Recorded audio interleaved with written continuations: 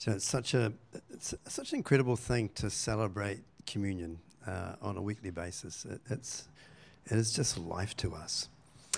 We haven't got very far in this series that we're teaching, and we sort of jump forward, jump back, and I'm jumping back again today into Mark chapter 4, verses 1 through 20. Another one of the questions that Jesus asks. And his questions are always designed to disturb us, to move us, and then to comfort us. And my hope is that will be what we experience today. I think Hayden's going to try and share the slides with you, and we'll get them on here as well. So jumping straight in, Mark chapter 4, verses 1 through 9. And again, Jesus began to teach by the lake. And the crowd that gathered around him was so large that he got into a boat and sat in it on the lake, while all the people were along the shore at the water's edge. And he taught them many things by parables. And in his teaching said, "Listen, a farmer went out to sow his seed, and as he was scattering the seed, some fell along the path, and the birds came and ate it up. And some fell on rocky places where it did not have much soil, and it sprang up quickly because the soil was shallow. But when the sun came up, the plants were scorched, and they withered because they had no root. And other seed fell among thorns, which grew up and choked the plants so that they did not bear grain. And still other seed fell on the good soil. It came up, it grew, it produced a crop, some multiplying 30, some 60, some 100 times. And then Jesus said, 'Whoever has ears to hear, let him hear.'" And I'm pretty sure today we've all got ears. I can't see you all, but everyone I can see and hear's got ears. And I know that's not what he's literally saying. Anyway, it's just helping my nervousness decline. And then Jesus said, verse 9, "Whoever has ears to hear, let them hear." And when he was alone, the 12 and the others around him asked him about the parables. And he told them, "The secret of the kingdom of God has been given to you. But to those on the outside, everything is said in parables, so that they may be ever seeing but never perceiving, ever hearing but never understanding, otherwise they might turn and be forgiven." And then Jesus said to them, and this is the question that we're considering today, "Don't you understand this parable? Then how will you understand any of the parables?" This is our question that we're going to hang around with. Don't you understand this parable? How then will you understand any parable? And it seems like this was the foundational parable. There's obviously some clues, there's some understanding in this parable that's going to help us understand every other parable. And I guess it's helpful to start with what is a parable. One of the most, if you've been in church for any length of time, you probably will have heard that a parable is an earthly story with a heavenly meaning, which is kind of true and kind of not true, because the parables are not just for the future. They're not for some faraway time and place, but they're also for here, and so it's probably a way too simplistic way of thinking about it. I think a parable is a story that requires interpretation, a little bit like a dream. And often dreams and parables have symbols that we can learn. For example, we know that certain animals, certain symbols, there they are. Immediately you see them, you kind of recognize, that the bear is a symbol of Russia, the eagle is a symbol of the United States, the wallaby is a symbol of Australia. And they're quite straightforward ones. There's some much cooler ones, of course. There is, for New Zealand, Aotearoa, there is the laser kiwi, which was my favourite pick for the new flag, but we never got it. If you come from the United Kingdom, their one would sort of suggest that there was a time when there was prides of lions roaming the green hills of England, that there were unicorns prancing around in Scotland. And for some reason, I don't think it's come up on the other screen, but if you come from Wales, apparently there were hordes of dragons jumping around there as well. So I mean, there's some great symbols that kind of, I'm not quite sure how those ones got there, but anyway. those who are from the United Kingdom, they might enlighten us at some point. And then there's just brands. For example, you immediately see that brand and you kind of go, that's Rip Curl, or that's Apple Mac, or it's the Nike swoosh. And in this parable, there's also some symbols that you notice in this parable, and then you're going to see them in a lot of other parables as well. So in this parable, there are these symbols. There's the soil, there's the seed, there's the fruit of the crop, and there's also the antagonist, the birds and the sun and the weeds. And this parable, the parable of the sower, it's an interesting parable. I think it's the only parable that's recorded in all three of the Synoptic Gospels, in Matthew 13 as well, in Luke 8, as well as the one here in Mark 4. And it's probably better known as the parable of the soils, or the parable of the seeds, rather than the sower. It's interesting, the sower, just the farmer just appears right at the beginning of it, and there's no other focus on it. And perhaps initially it's because the farmer, the sower, is Jesus, and then he passes the task of sowing on to all of us. And it seems like in this parable, there's one of the majestic things about Jesus' parables is that as they speak to us on multiple levels. So almost all of Jesus' parables that are recorded in the Gospels are kingdom parables, and they're speaking of a people being gathered back from exile, and then a new family being formed through Jesus. And here the picture is God re-sowing the earth with good seed, and generously sowing. And some are going to respond, and some are going to instantly respond and fall away, and then there'll be others who will wait until the end, and then there'll be this incredible ingathering. If you read on in Mark chapter 4, there's other kingdom parables that he immediately follows this up with.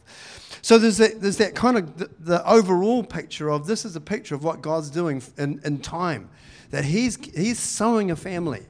And there's a period of waiting, and then there's also this time of great harvest when he gathers us all up. And then there's personal perspectives with every one of his parables. One of the most important questions we can ask ourselves is, who am I in this parable? What symbol am I? Where do I figure in this parable? Because this is going to speak to me. I know it. And then the third perspective, I guess, often is the third person perspective. And I think in the third person perspective in this particular parable asks us to pause and ponder, how is it that the devil can take away the seed that's sown? How can he, being represented by the birds, how can he take away the seed before someone can even allow it to germinate? And again, I think it's really important to look at the role of Satan before we jump into the parable whole, but this is just kind of just a little extra before we jump into it. I want to read you something from, I haven't quite got there yet, from John Mark Comer's book. And he says this, he says, it's easy for us to fall into the trap that C.S. Lewis calls chronological snobbery, the idea that we're smarter than the people who came before us, and that new ideas are obviously better than old ideas. And we add to that what sociologists call the myth of progress, that we're heading towards more utopian days where we will no longer be held back by the shackles of religion and superstition and embrace our destiny as enlightened individualists, finally free to live our lives. And it's really interesting in Mark's Gospel how often he talks about the authority that is given to us. He says, I give you authority to preach or to proclaim the gospel, to cast out demons, and to heal the sick. And for us, it's a funny thing, again, those who have been in church for any length of time, you would have noticed there's been times when there's lots of casting out of demons, the driving out of evil. And then there's times when it seems to be on the back burner. There's times when there's lots of healing happening, and then that seems to be on the back burner. And I think in some ways it's not from God's perspective that those things happen. I think it's probably more from our perspective. And I guess one of the wonderings that I had as we begin to look at this parable is that we look at what Jesus spoke about when he spoke about Satan. And he spoke about him he spoke about him in a knowing way, that he was this immaterial yet highly intelligent being that he called different places. He called him Satan. He called him the father of lies, murderer from the beginning, and so on. And again, that the authority that he gives to us as believers is to drive out Satan, is to drive out the demonic. And so, a good question, even before we jump into the parable, is this. Was Jesus just an ignorant first century Jew, or is this still real? It's not the point of the parable I'm talking about here, but it's important for us to ponder that and to kind of go, Jesus, the Lord of heaven and earth, spoke about this being as being a very real being, an intelligent, destructive being who has minions known as demons. It's in some ways, it almost gets to the point where we're almost a little bit embarrassed to believe this. But if Jesus believed it, we need to believe it. It's a really important thing for us to believe. And I know there's extremes when everything can be a demon, there's a demon behind everything. But the other extreme is just as dangerous, when we don't realize that there is an intelligent, evil force in the world today. So a good question, I guess, to ask ourselves is this. How do I feel about that? How do I feel about there being this entity? And again, remembering Jesus' question, don't you understand this parable, then how will you understand any parable?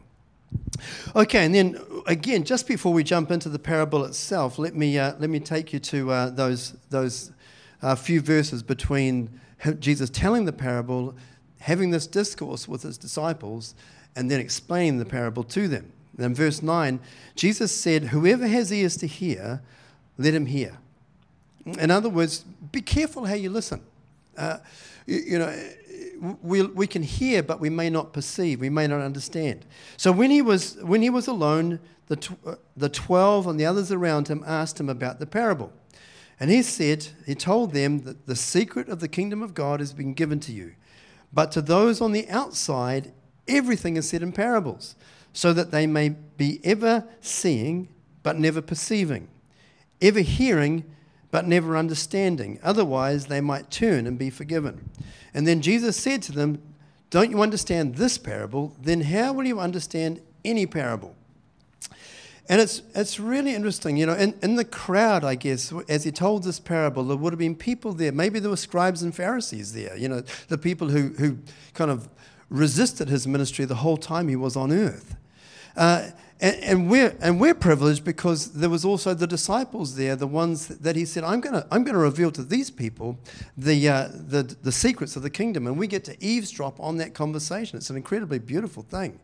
But it seems that there's going to be always people who hear and see the scriptures, but fail to hear and perceive.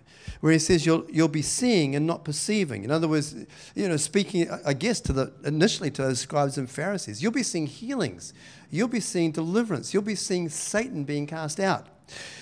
But you won't understand what's behind it. You won't understand the heart of what's going on here.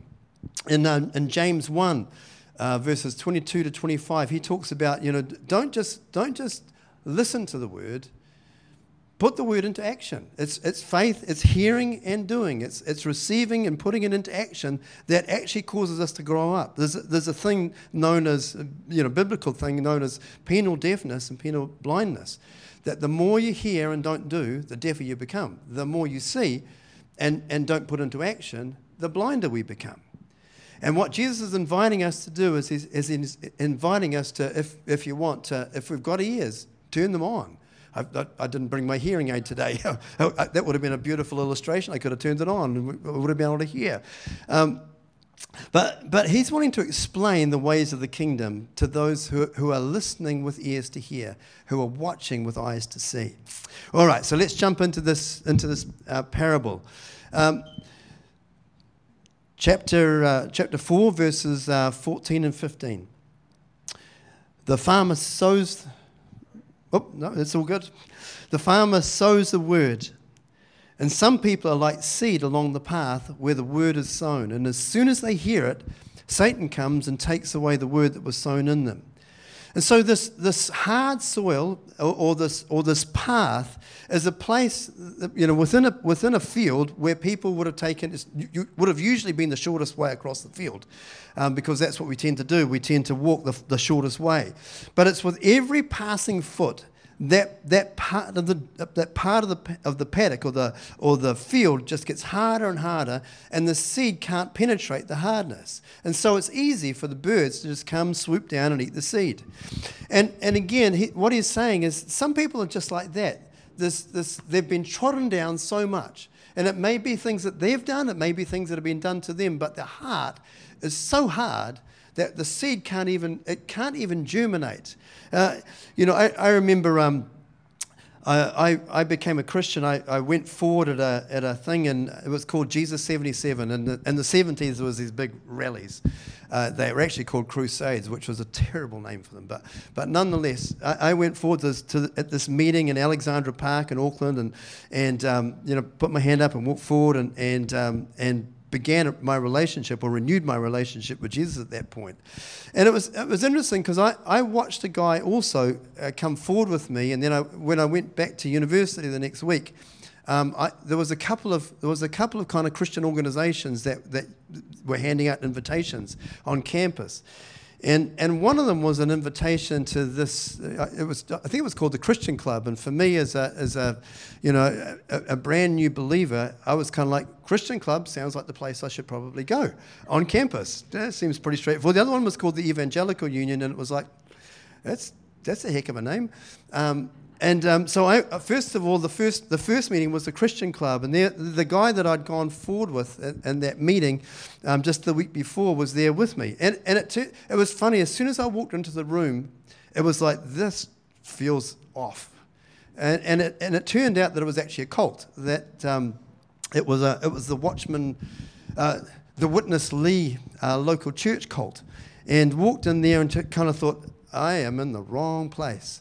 But I watched the guy that had gone forward with me stay in the room. I was there for 5 minutes and went, I am politely backing out of this room because it just does not feel good to me. But he stayed there and ended up in that cult. Again for me, I probably was a child. I certainly was a child convert. I loved the Lord as a child, and then just absolutely lost my way in my teen years.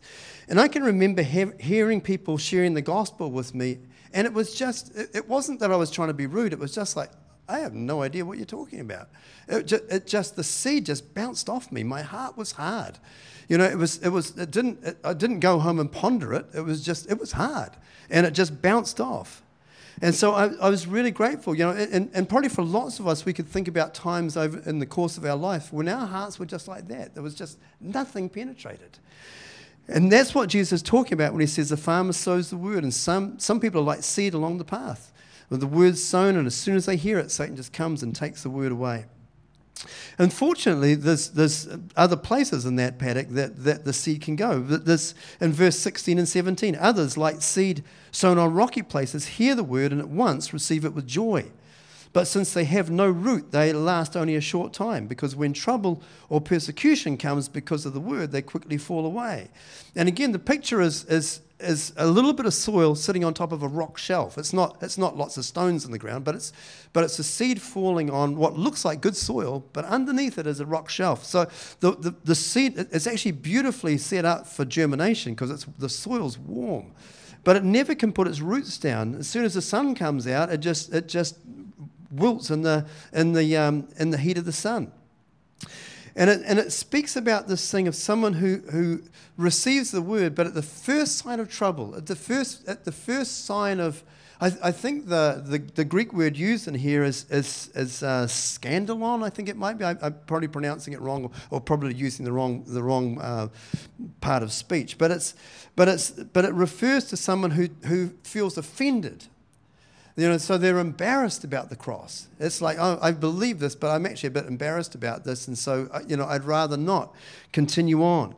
And it's talking about this thing of some people just receive it, and then the moment that anyone pushes back against that and says, "Surely you don't believe that nonsense," that's 2,000-year-old nonsense. We live in a very secular society, and there's a lot of pressure put on people that choose to follow Jesus. And there's a lot of this kind of almost scandalizing of how ridiculous in this day, in this day and age, in these modern times, how on earth could someone believe such a primitive form of belief? And some people fall away under that kind of pressure. I know as a pastor over the years, often we'd see people coming to Christ, and we'd always be wondering, I don't mean in a very active way, but it was always puzzling how some people would move forward, and some people at the first sign of trouble would give it up and kind of say, I don't want to do this anymore. And then there's other kind of soil. It's like seeds sown among the thorns. They hear the word, but the worries of life, the deceitfulness of wealth, and the desire for other things come in and choke the word, making it unfruitful. This is speaking of thorny ground. The constant curse of gardeners is the weeds that strangle plants that we sow, so that they never get to the place of actually producing or becoming fruitful. And it's interesting that the phrases that Jesus used here are echoes back to Genesis. The cares of the world, the deceitfulness of riches, and the desire for other things. In Genesis 3:6, we read these words when the original couple faced temptation by Satan. And in Genesis 3 verse 6 it says, and when the woman saw the fruit of the tree, there was two trees in the garden. One was the tree of life, and one was the tree of the fruit of the knowledge of good and evil. And she took that fruit. And it says that when she saw that the fruit of the tree was good for food and pleasing to the eye and desirable for gaining wisdom, she took it and ate it. And she gave some to her husband who was with her, and he ate it too. And again, that's the beginning of the scriptures. And at the end of the scriptures, in 1 John chapter 2, verse 15, we see the same thing. Don't love the world or anything in the world. If you love the world, love for the Father is not in you. For everything in the world, the cravings of sinful people, the lust of their eyes, the boasting about what they have and do, comes not from the Father, but from the world. And the world and its desires pass away, but whoever does the will of God lives forever. And it's really interesting because I think much of modern discipleship stops at this point, where other things. It's interesting that the words that Jesus uses are really powerful. It's the worries of this life, the deceitfulness of wealth. And if you live in New Zealand, the vast majority of us are stupendously wealthy on a global scale, and the desire for other things comes in and chokes the word. And it's this invitation that Jesus is reminding us. He's saying, watch out, keep pulling the weeds out, because they will choke out the word, and it won't be fruitful. It's not so much that people with thorny ground, thorny soil, are going to turn away. It's just that it never produces a crop. And then verse 14, I realize I need to push on. Verse 20. It says, and others, like seeds sown on good soil, hear the word, accept it, and produce a crop, some 30, some 60, some 100 times what was sown. And see, the purpose of receiving the seed of the word of God is initially it's salvation, and then every time God speaks to us, every time God whispers something to us, as we woke up this morning and we opened our Bible app or opened our Bible and began to read. It's always inviting a response. It's always saying, what kind of soil is that going to drop into?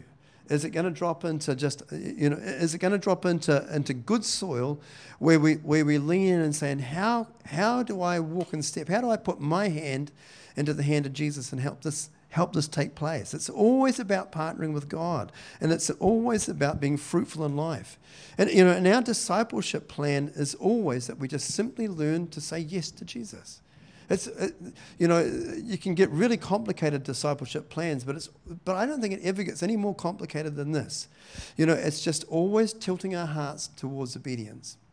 We're born with our hearts tilted towards disobedience. It's always easier. One of the first words that children learn is no. They usually learn no before yes. And our hearts are naturally tilted towards disobedience. But the more we receive the word of God and say yes to him, the more our heart becomes tilted to obedience. It's a really beautiful thing. Now, what's this parable talking about? Well, Jesus explains it here. He's talking about the soil of our heart. And he's asking and answering questions around why do some people respond to the gospel and why do some don't? Why do some grow and mature and others just fade away? He's talking about hardness of heart and shallowness of heart and self-indulgence.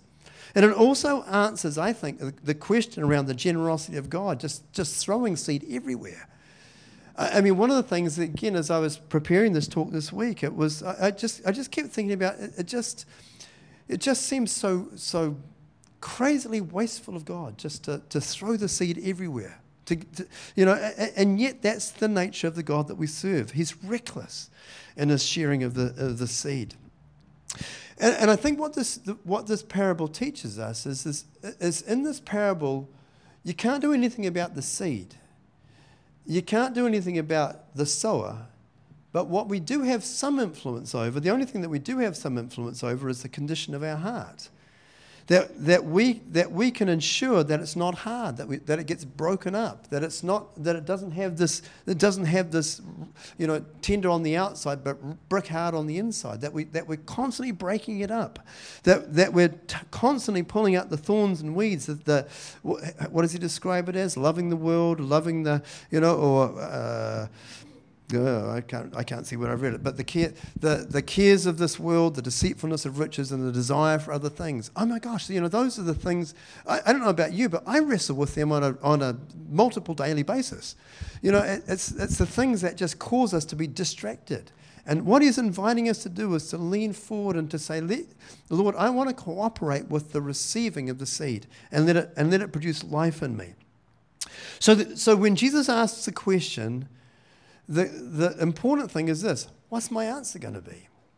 How do we respond to Jesus' questions here? Do you not understand this parable? Then how will you understand any parable? And I guess our response to this parable is, yes, Lord. Help me remove the hard-heartedness. Help me remove the stoniness in my heart. Help me pull out those seeds that are just going to get in the way. Again, there's this beautiful, I think this is our last screen, in Isaiah 55 verse 11. This is the beauty about the word of God. He says, so God says, so is my word that goes out from my mouth. It will not return to me empty, but will accomplish what I desire and achieve the purpose for which I sent it. And I don't know about you, but I am so grateful that God contends with us. He knows that we're rebellious. He knows that we're disobedient. And he just keeps sowing the seed. He just keeps inviting us. He says, this seed's going to work. I'm just going to keep sowing it. I'm going to keep sowing it. I'm going to keep spreading it. It's an incredible thing. My response, one of the great things about being the preacher, apart from having to do this, is that you get to kind of have this dialogue with God during the week. And my dialogue with him has been, Lord, I want the seed. I want your word to take root in me. I've heard it. I've been reading this. I've been reading these seeds for 40 plus years. I don't want my heart to get blasé. I don't want my heart just to kind of go yada yada yada. I've heard that before, or I don't want to come up with some excuse of why I wouldn't obey that. Well, you don't understand, Jesus. This is the 21st century. Things are a lot more complicated now. I don't want to use any of those excuses. I just want to say, yes, Lord, help me tilt my heart to obedience. And then the second response that I'd invite us into would be to look for opportunities to sow seed. In Romans 10, verses 13 through 18, for everyone who calls on the name of the Lord will be saved. So how then can they call on the one they have not believed in? And how can they believe in the one whom they have not heard? And how can they hear without someone preaching to them? And how can someone preach unless they are sent? As it is written, how beautiful are the feet of those who bring good news. But not all the Israelites accepted the good news, for Isaiah says, Lord, who has believed our message? And consequently, faith comes by hearing the message, and the message is heard through the word of Christ. But I asked, did they not hear? And of course they did. Their voice has gone out into all the earth, their words to the end of the earth. And so we'll have a few things to kind of work on during the week with the reflections tomorrow. But And I'd encourage us at some point during the week just to talk about those things and wrestle through with them. I know I've given us a lot today. But I wonder if there's something in here for us right now before we finish this Zoom call, before we finish gathering here. And I want to pray for us, and then if you're on Zoom, love for you to go into one of those prayer rooms, and you know there's always something to pray about. And maybe God might show us something about an area in our heart, and we just, often it's really good to just say to our friends, and our fellow church members, would you pray for me about that? Because I recognize I recognize resistance. I recognize, I'm a bit touchy about that, and I need help. I feel like I've been round this mountain a lot of times, and I'm in the same place, wrestling with the same act of obedience or disobedience, and it's just a great opportunity for us to receive prayer. So would you pray with me, and then we'll go into prayer rooms. So Holy Spirit, we thank you for this parable, which is the parable to interpret all parables. We thank you for the power of the seed. I thank you that within a seed there is everything needed to create the full, fruitful expression of what that seed came from. And Lord, I thank you that when Jesus plants a seed in our hearts, his intention is that it come fully to fruit and that it bears fruit 30, 60, 100-fold. And so, Holy Spirit, we long to be fruitful people. Lord, we long to be people who, when your word comes into us, our response is, yes, Lord, what do you want me to do? What do you want me to believe? What do you want me to practice? Lord, I pray that, Lord, that you would, I pray that you would give us also the ability to share, to proclaim the gospel. And Lord, I know not many of us are really gifted as evangelists. Not many of us kind of have that particular spiritual gift. And yet we're all invited to be witnesses. We're all invited to speak about what God's been doing in our lives. And so we would pray, maybe even with a little bit of trembling, but we'd pray that you would set up an opportunity for us this week to proclaim the gospel in our stories, and talking about what Jesus has done in my life, and in terms of what it means to be a follower of Jesus, of what it means to be out of step with the secular world and in step with a God who loves us with a passion from the beginning of creation through to the culmination of creation. So Lord, I pray that you would give us opportunities to share and opportunities to give away this life.